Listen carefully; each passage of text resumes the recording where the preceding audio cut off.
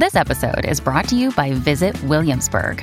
In Williamsburg, Virginia, there's never too much of a good thing. Whether you're a foodie, a golfer, a history buff, a shopaholic, an outdoor enthusiast, or a thrill seeker, you'll find what you came for here and more.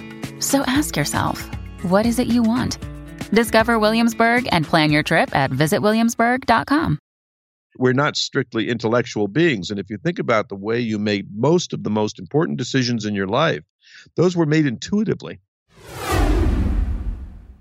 Welcome to The Art of Charm. I'm your host, Jordan Harbinger. Today we're talking again with Gavin Becker, author of The Gift of Fear. The last episode was so chock full of goodness that we ended up breaking it into two parts.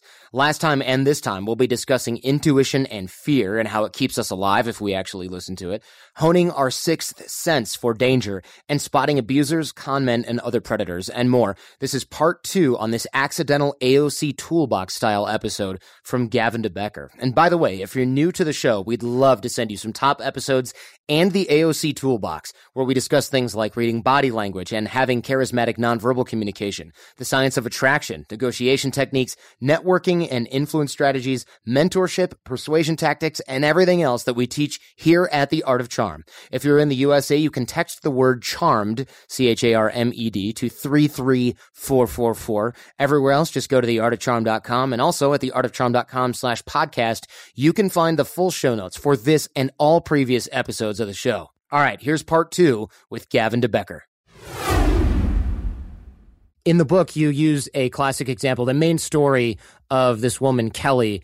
Can you tell us a little bit about that and highlight some of the pre-incident indicators as well that show up in the story? Sure. Kelly was a young woman who was walking home to her building, and she had a bunch of grocery bags, more than she could easily carry. And when she got to the building, she took her key out to unlock the door, and she found, as she often did, that her neighbors had not secured the door and latched it. So she was pissed about that, but also happy that she didn't have to go through the process of using the key, and she just used her hip to push the door open. And then she was walking up the 4 flights of stairs, and one of the bags tore, and it let out a lot of cans of cat food that rolled down and turned the corner and went down to the next level. And she suddenly heard a voice. Friendly voice called out, "Got it." And then this friendly looking guy came around the corner and said, "Let me give you a hand." But right from the moment she heard the voice, she didn't like it. And she had no real good reason. And this guy said, "Let me give you a hand." She said, "No, thanks, I've got it." And he said, "You don't look like you've got it. And what floor are you going to?" And she paused a moment, and then she said, "The 4th, but I'm okay, really. I don't want any help." But the guy wouldn't hear a word of it. And he said, "I'm going to the 4th floor too." That's forced teaming, right? We're both going to the 4th floor to make you feel more comfortable. And he eventually reached up and took one of the bags from her, but she didn't let go of it. And still holding on to that bag, she said, "I don't need any help." And he said, "There's such thing as being too proud, you know." And for a moment, she didn't let go of the bag, and then she did. And that, seemingly insignificant exchange between the stranger and the woman getting his courtesy was the signal to him and to her that she was willing to trust him. And really, as the bag passed from her control to his, so did she pass from her control to his. And he then said, "We better hurry. We've got a hungry cat up there," because he'd seen cans of cat food that he had picked up. Again, they don't have a cat. That's forced teaming. It's trying to make you feel, we can be comfortable together. And when she got to the door to her apartment, she said, "I'll take it from here." And he said, No, I didn't come this far to let you have another cat food spill." He saw her hesitation, and he said, "Hey, we can just leave the door open like ladies do in old movies. I'll put the stuff down and go. I promise." And the unsolicited promise is another one of these pre-incident indicators, another one of these features of behavior that is very powerful, because she didn't ask him for a promise. And you don't ask somebody for a promise when you trust them. Somebody promises you something when they can tell you don't trust them. For example, my 16-year-old son says, "Hey, Dad, can I borrow the car tonight?" And I hesitate a moment. And he says, "I'll be back by 11, I promise." The promise isn't particularly interesting to me at that time. He's promising that because he can see that I doubt him. And that was happening with Kelly and the predator as well, that he only answered by saying, "I promise I'll put the stuff down and go, I promise," because he could see that she wasn't persuaded. Ultimately, she did let him into the apartment, and that led to a 3-hour rape ordeal. And most rapes, by the way, the average is 2 hours. It's not a brief victimization. And she later came to me and she said, what in the world made me feel uncomfortable about him when all I had heard was his voice. And she was lamenting that she didn't listen to that signal where she was immediately uncomfortable with the voice. And we went back over all of the experiences that she related to me. And it turns out that when she pushed the door open, she latched it behind her. And she's sure she latched it behind her because she tested it. She pulled on the door handle as she always did. And that meant that by the time she got a couple of floors up on the staircase, that the only place that person could have been would be hiding somewhere because she didn't hear the door open again. So when somebody said, "Got it," catching the cans of cat food, she knew intuitively that person must have been hiding out of view in the main lobby corridor downstairs when she locked the door behind her. There was no other way into the building. And that's the signal that she got that she chose to ignore and to be talked out of in all the ways that she was.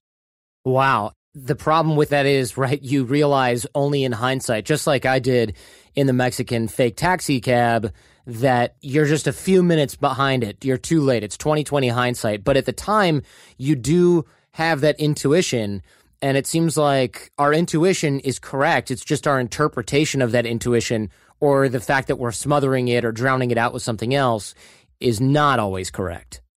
That's exactly right. And, she had the internal dialogue, which is she was uncomfortable about the person. And then she said to herself, gee, I've got no reason to be uncomfortable. This guy is not doing anything except wanting to help me, which was true, by the way. That's all he was doing in that moment, was wanting to get her to accept his help. Now, favorably in the Kelly story, she made a decision later on which saved her life and made an enormous difference to her, and that really made this an experience of prevailing. She did experience a rape ordeal, but at the end of it, he said, I've got to go. I'm in a hurry. And he got up from the bed and he closed the window and he got dressed. And he said to her, I'm going to go to the kitchen to get something to drink. Don't you move. And she was immediately afraid that she would be killed. And in fact, we now know that he did kill 2 of his other victims. And so when he walked down the hall, she said to him, don't worry, I won't move. You know that.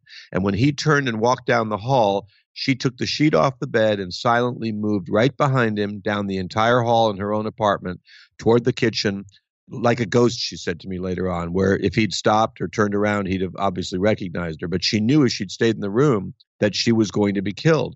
And she said to me, I don't know how I knew that.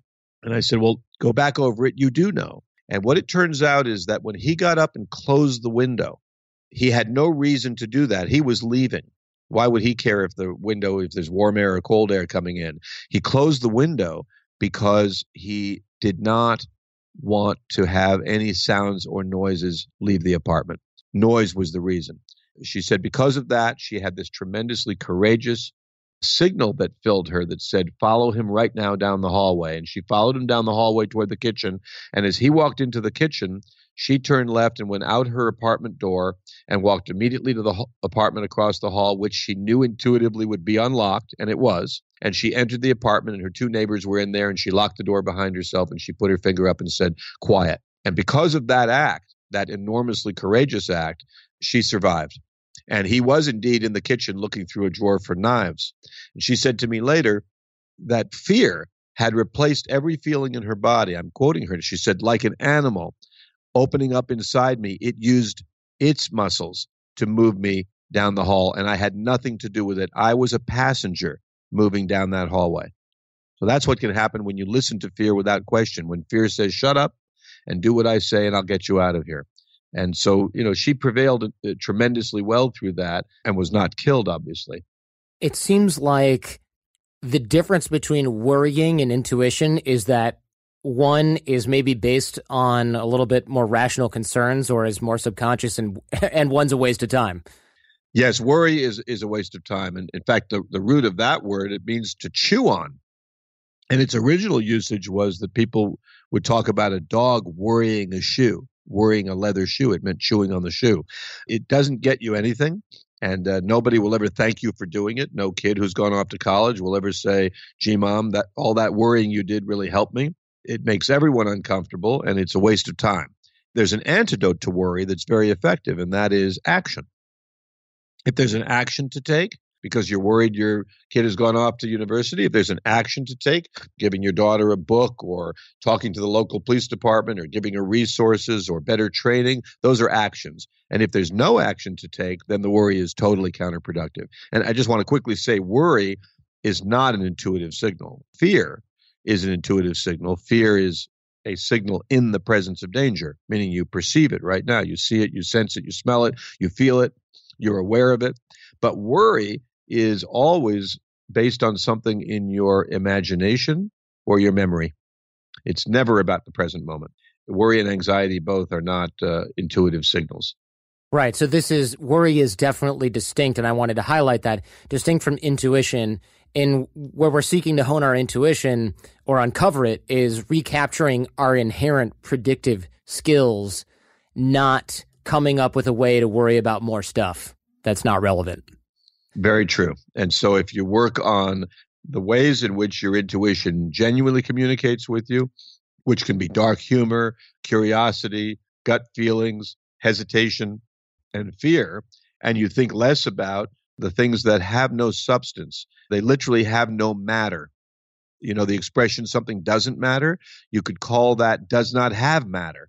Thought is typically the vast majority of thought, 90% or greater, is an absolute waste of time. One piece of that story with Kelly was the passive control. You mentioned that, and I'm a little bit hung up on that. You mentioned, well, that's when she handed over her control to him, when she gave him the bag with the cat food. Is that because that showed that she was willing to accept someone invading kind of her psychological boundaries?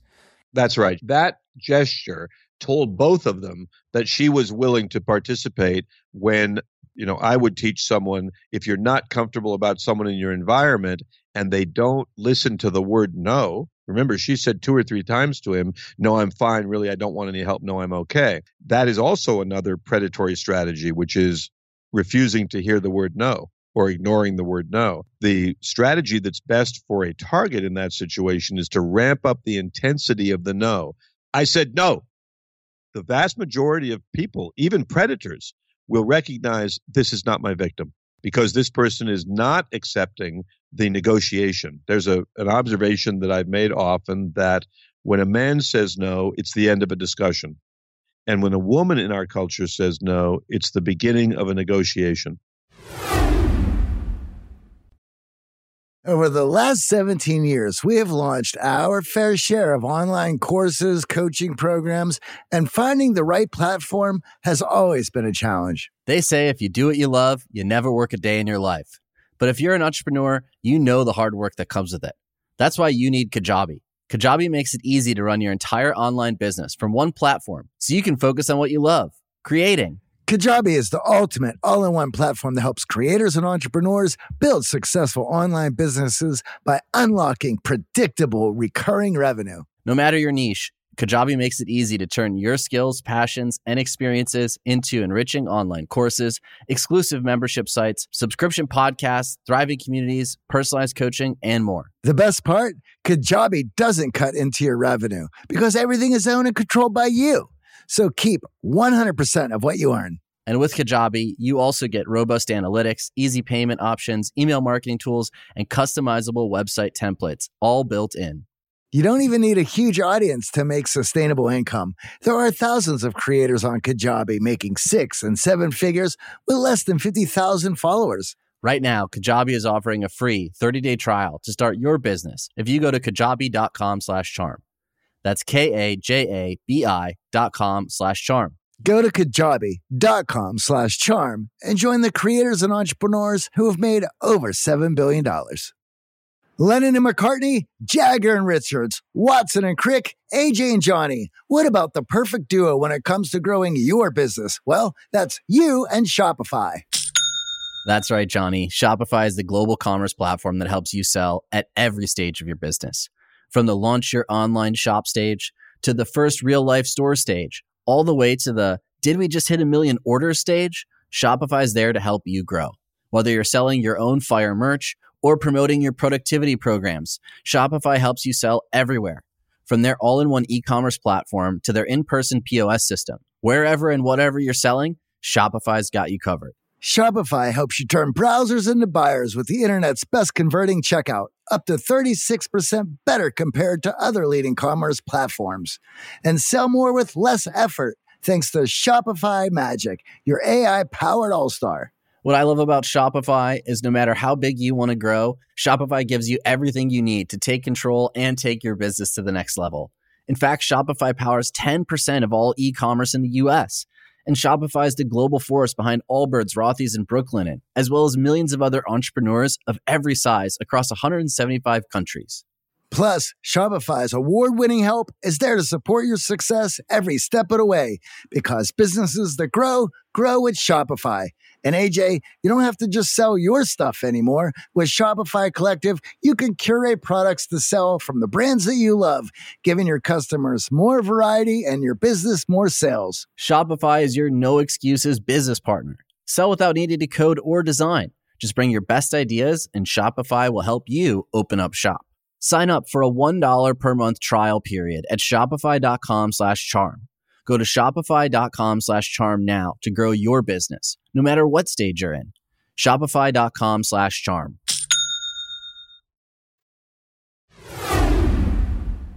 Yeah, that which is unfortunate, actually, and dangerous, as we see from the story as well. Yes, and dangerous to so many people, but also just removes the sovereignty of women so often. Because if I say no to somebody out in town today, I say, no, I don't want any help from somebody in a store, they tend to hear it. If a woman says, no, I don't want a drink. I don't want you to buy me a drink. Oh, come on, just one drink. Negotiation. Oh, come on, loosen up, have a drink. Negotiation. How do we improve our ability to make conscious predictions of intent or behavior? In other words, how can we kind of marry our intellect with our intuition? Is that even desirable? I think it isn't necessary, because if you listen, there is an intellectual process at work here. For example, I meet somebody, I feel immediately uncomfortable about this person. I don't want this person to be in the environment of my kids ever alone, for example. So now there's an intellectual process, which is I can ask myself why. I can ask myself what I registered there. I can discuss with myself whether or not I'm willing to listen. And if I'm not willing to listen, why not? And I can see what it is that I'm responding to. So there's an inquiry to be made there, but there's no role for intellect first. We're not strictly intellectual beings. And if you think about the way you made most of the most important decisions in your life, those were made intuitively. They were first an intuitive idea. Something told you you wanted to pursue seeing this person. You didn't want this person in your life. You did want this person in your life. And this decision, who you include in your life, and who you don't include in your life. These are literally, this is the foundation of the quality of life, is who shall we have relationships with and who shall we not have relationships with. You have a technique that involves creating lists of opposites in your head. I think there was a grocery store helper, which is what jogged my memory on this. Do you know what I'm talking about? Where it's, you ask yourself, is he a manager looking for a TV star, or is he a creep? It helps kind of calibrate your intuition in the moment. Sure. If you can imagine a woman's uncomfortable with a stranger in her home, let's say somebody's delivering furniture, for example, her comfort communicates that she's already predicted he's not dangerous to her, or her discomfort communicates that she feels there is a problem. So her intuition has asked and answered several questions in order to complete that prediction. A strategy I found very valuable that recognizes that we are more familiar with favorable behaviors than unfavorable behaviors, because we tend to experience more favorable behaviors than the opposite. What you can do is develop in your head a list of the opposites. I call it the rule of opposites. And here's an example. A man's in your home delivering something. Favorable would be he does his job and no more. The opposite would be he offers to help on unrelated tasks. That's unfavorable. Favorable would be he's respectful of privacy. The opposite would be he's curious and he's asking lots of questions. Favorable would be he stands an appropriate distance from you. The obvious opposite is he stands too close.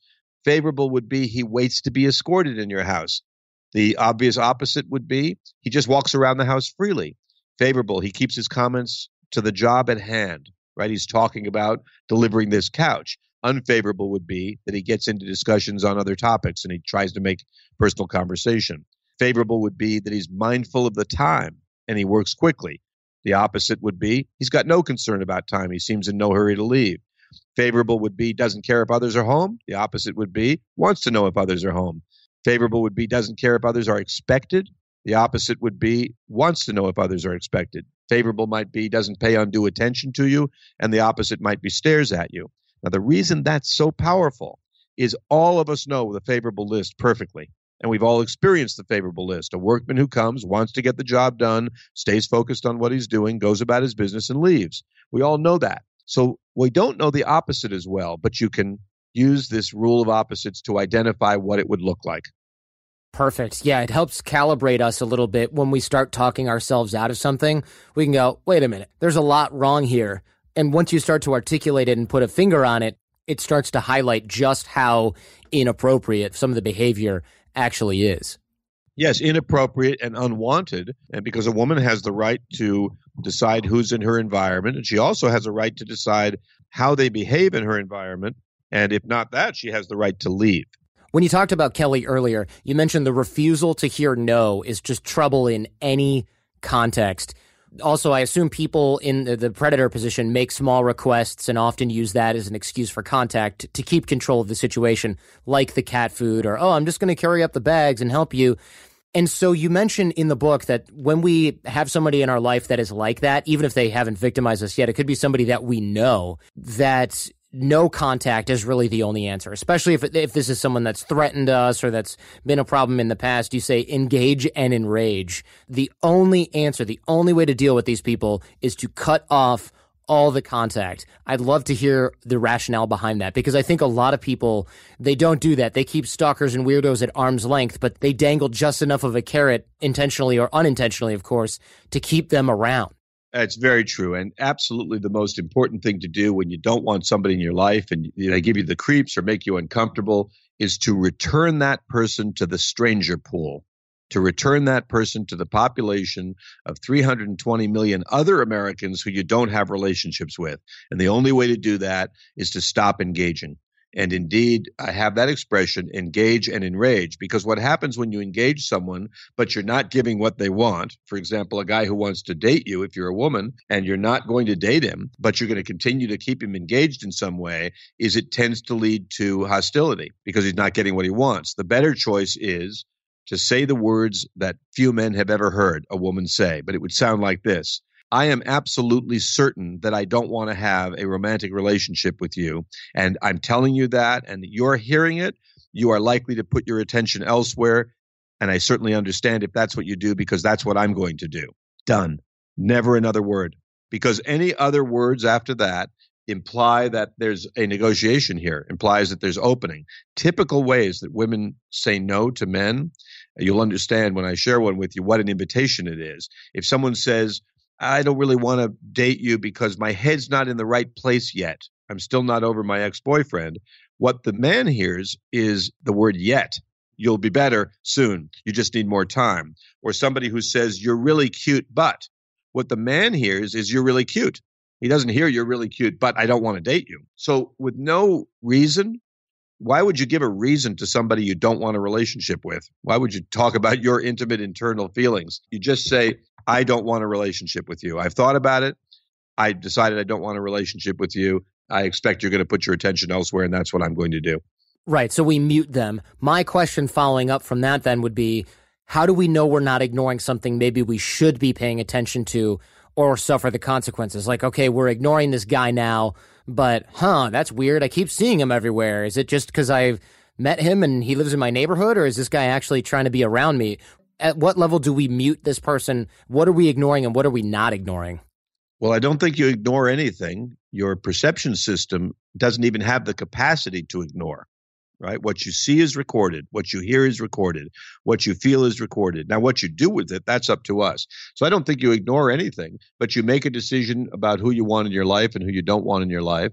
I suggest to people that they make very fast decisions about who you exclude from your life, and very careful and slow decisions about whom you include in your life. And that very simple sentence will lead to a far happier life, because your sovereignty, and I address this particularly to women, your sovereignty depends on you deciding rather than on other people deciding.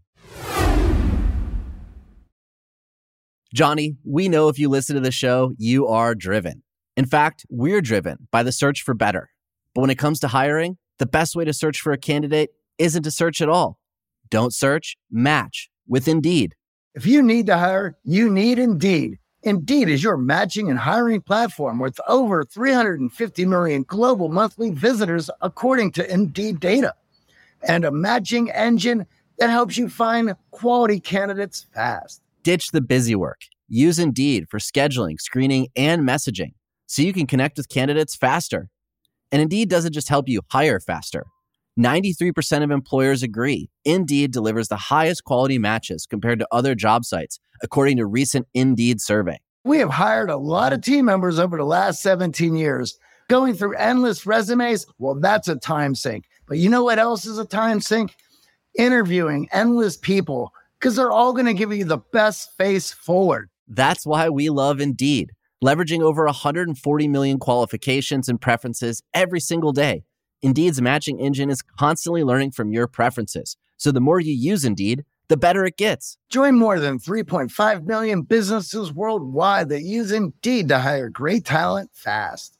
And listeners of this show get a $75 sponsored job credit to get your jobs more visibility at Indeed.com/charm. Just go to Indeed.com/charm right now and support our show by saying you heard about Indeed on this podcast. Indeed.com/charm. Terms and conditions apply. Need to hire? You need Indeed. Right. And if you're slow to accept and quick to reject, it sets the filter up such that it's very difficult to get close to you. Safety-wise, that's definitely a good thing. Of course, you could probably tune it up too high and be lonely forever, but that's another show. I'd love to discuss the intimidation versus threats distinction. That is very clear in the book that one is an outcome and the other is an end game move. I think that's very useful today because, of course, people are intimidating others and threatening others all the time, but I think we tend to ignore a lot of threats that end up being things that we should not have ignored, thinking mistakenly that they're simple intimidations.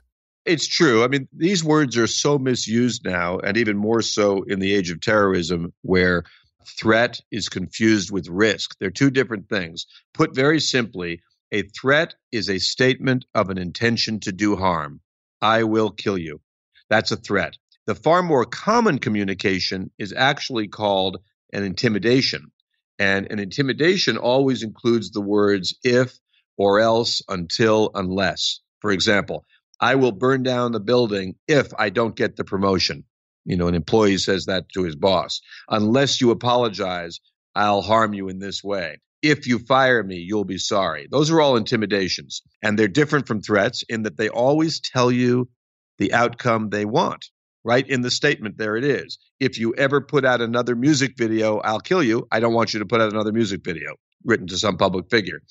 If you fire me, you'll be sorry. I don't want to be fired.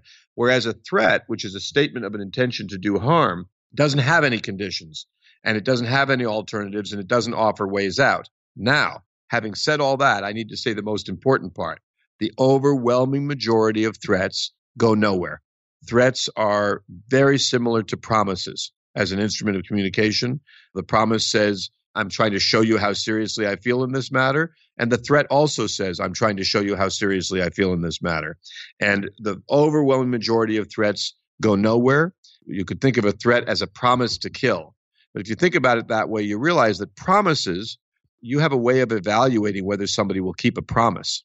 And it's the same for evaluating whether somebody will keep a promise to kill, which is a threat. And the overwhelming majority of people won't keep that promise. So threats are not particularly powerful in most contexts. They are slightly more powerful in interpersonal relationships, husband-wife, for example, because they so destroy the quality of communication between the two people, and they show so little regard between the two people that in a husband-wife situation, a threat has a lot more meaning than it does, for example, written to a public figure in a letter or posted on a blog somewhere. Their threats are not particularly important indicators of actual intention.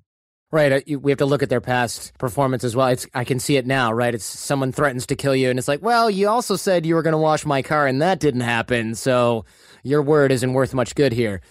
Yeah. That's right. And also, even when you look at threats themselves, Jordan, they often get ramped up, ramped down. And so, for example, somebody says, I'm going to kill you. I'm going to shoot that political public figure. And then 3 days later, they say, he's dead. Thursday, that's his last day. Then on Saturday, after Thursday, they say, I'm telling you, if I ever see him in my town, I'm going to shoot him. So they're really reducing the value of their statement because they didn't do it when they said they would do it. Why would we believe they would do it at all? In most cases, threats are not particularly valuable as a pre-incident indicator. So how do we respond to threats then, or don't we? Well, I mean, it depends. If you want to engage in relationship with somebody who makes threats, then you can respond. I wouldn't recommend that somebody who makes threats to you is ever appropriate to have a relationship with. And so, there are threats in our daily lives that are culturally acceptable. A husband says to his wife, if dinner's not ready on time, I'll kill you if you don't pick up the kids on time. But it's not meant in the context of I'll actually kill you. There are lighthearted threats. A kid who says, I'm going to make a big scene in the supermarket, Mom, unless you give me the chocolate, that's a threat too. And so how do you respond to that? Typically, if you give in, what happens is you'll get more threats. So in the case of the child in the supermarket, you hope to teach the kid that threatening behavior is offensive, disruptive, that nobody likes it, that it won't be well regarded, that it won't get him what he wants. And we hope to teach the adults in our life the same thing. But typically in our lives, if somebody made a threat to harm you, your relationship really ought to be over. Of course, yeah. And we don't counter-threaten. You mentioned that in the book as well. Why? Our counter threat is no more valid or credible than the original threat. That's why it doesn't work. Right. So it's ineffective, basically just puts us in the exact same category as that person. And now we're playing a game with this person. And that contradicts your earlier advice, which is you need to just cut off contact. So by counter-threatening, you're just doing the dance willingly with this knucklehead who you shouldn't be in touch with at all. That's exactly right. And in fact, we're not doing the same thing he's doing because a counter threat is not an original idea. We're doing something far weaker than what he's doing because his threat, he knows whether he intends to carry it out or not. Our threat is clearly responsive. It's not something we had decided to express absent a threat. So a counter threat in general is not a workable strategy. I'd love to wrap this show with how to tell if you're in a potentially violent relationship. These, you mentioned, are America's most predictable murders, and I would love, and I know this kind of turned into a safety toolbox for AOC sisters here, and I'm okay with that. In fact, guys, apply this, but also send this to every female in your life, especially because of this next section here. How do we tell if we're in a potentially violent relationship? And if we need to make it gender specific, let's work on this for the ladies, even though I would imagine that most of this is overlapping between genders as well. So that is a great question that can be enormously helpful to people because indeed spousal homicide or homicide that happens in intimate relationships is the single most predictable and preventable homicide in America and very common. Today, there'll be another 3 or 4 women killed by husbands or boyfriends in America. And so the warning signs that I encourage people to think of, and there's a whole list of them in the book. I won't go through the whole list, but I'll share with you some that come to mind now. Number 1, and most important, is the woman has intuitive feelings that she is at risk. Number 2 is that at the inception of the relationship, it was accelerated, typically by the man, accelerated the pace, and prematurely put on the agenda things like marriage and living together and commitment. So if you think back to the beginning of the relationship, did it have an unnaturally accelerated pace? The next warning sign that comes to mind is that this person resolves conflict with intimidation, bullying, and violence.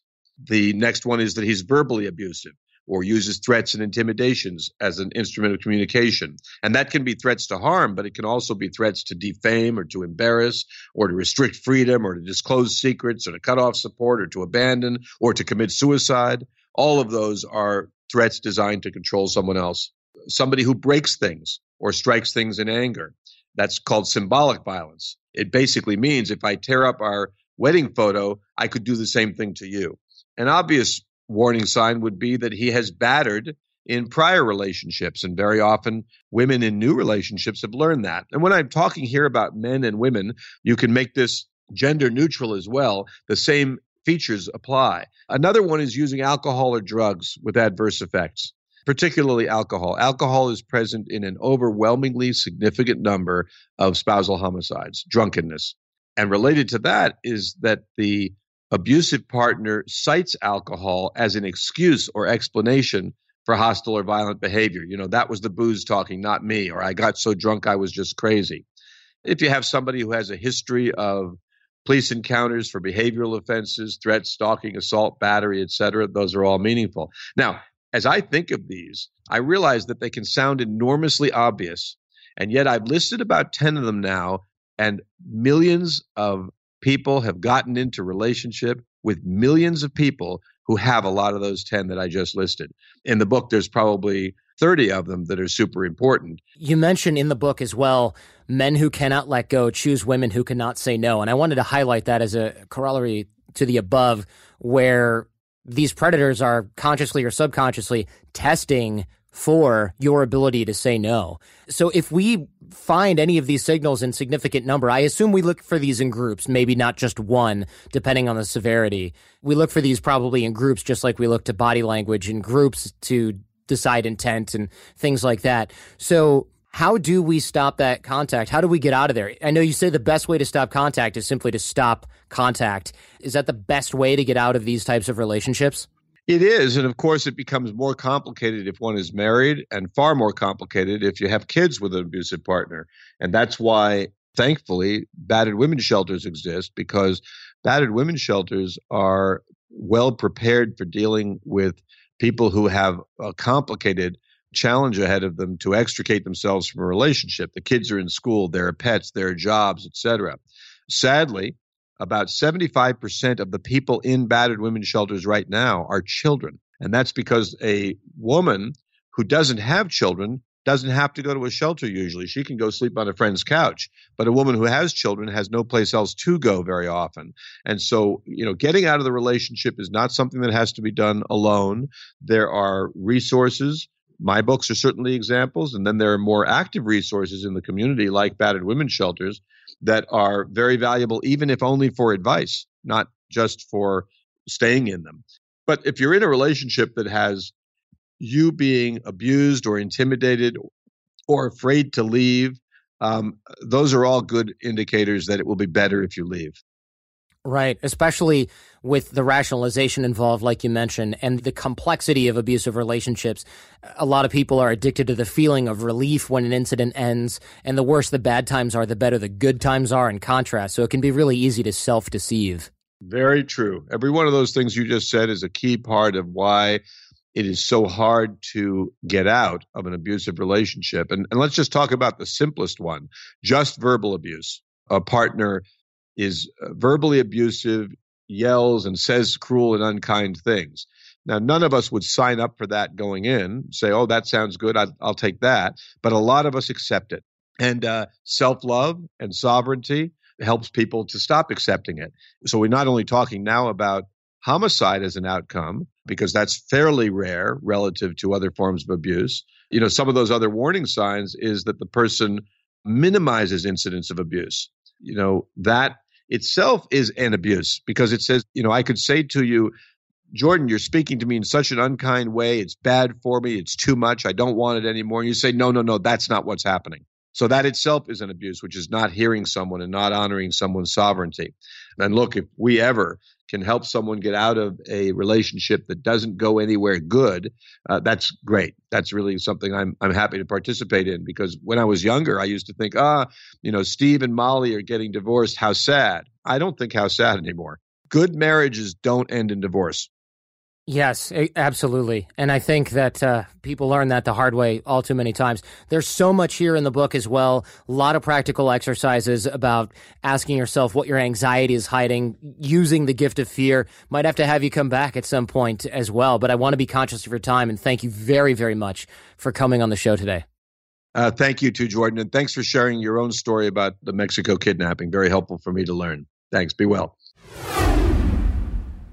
Once again, a great big thank you to Gavin Becker, the book, The Gift of Fear. And of course, that'll be linked up in the show notes for this episode. If you enjoyed this one, don't forget to shout us out on Twitter. I'm at The Art of Charm on Twitter. I can make sure some of your sentiments get back over to Gavin. By the way, our boot camp details, our boot camp live programs that we do in LA. This, by the way, is by far and away my favorite part of running AOC. So rewarding, really cool to see the transformation. That's at theartofcharm.com, or you can go to bootcamp.theartofcharm.com to get some deets on that. that. And we also have the AOC challenge at theartofcharm.com/challenge, or text the word charmed to the number 33444. That's CHARMED to 33444. The challenge is about improving your networking and connection skills and inspiring those around you to develop a personal and professional relationship with you. We'll also email you our fundamentals toolbox that I mentioned earlier on the show. Also, we got regular videos with drills and exercises to help you move forward. It'll make you a better networker, a better connector, and a better thinker. That's theartofcharm.com/challenge, or text charmed in the US to 33444. For full show notes for this and all previous episodes, head on over to theartofcharm.com/podcast. This episode of AOC was produced by Jason DeFilippo. Jason Sanderson is our audio engineer and editor, and the show notes on the website are by Robert Fogarty. I'm your host, Jordan Harbinger. Go ahead, tell your friends, because the greatest compliment you can give us is a referral to someone else, either in person or shared on the web. So stay charming and leave everything and everyone better than you found them. Thanks for listening to The Art of Charm. Get more confidence, relationship skills, life hacks, and more at theartofcharmpodcast.com.